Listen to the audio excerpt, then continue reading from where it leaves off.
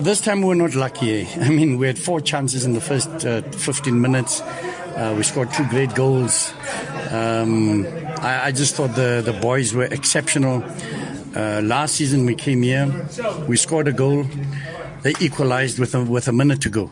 But this time I think the team has matured a little.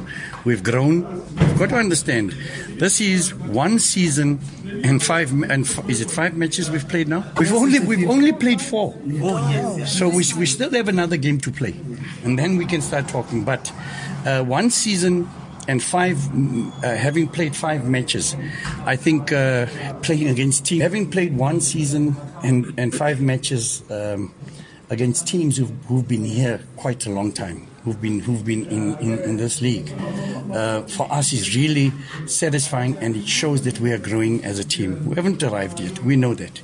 We have not arrived. We've still got a lot of work to do, but we are really humbled by the improvement to last season. That's all we said. If you have a striker that misses goals, then you know you're on the right track.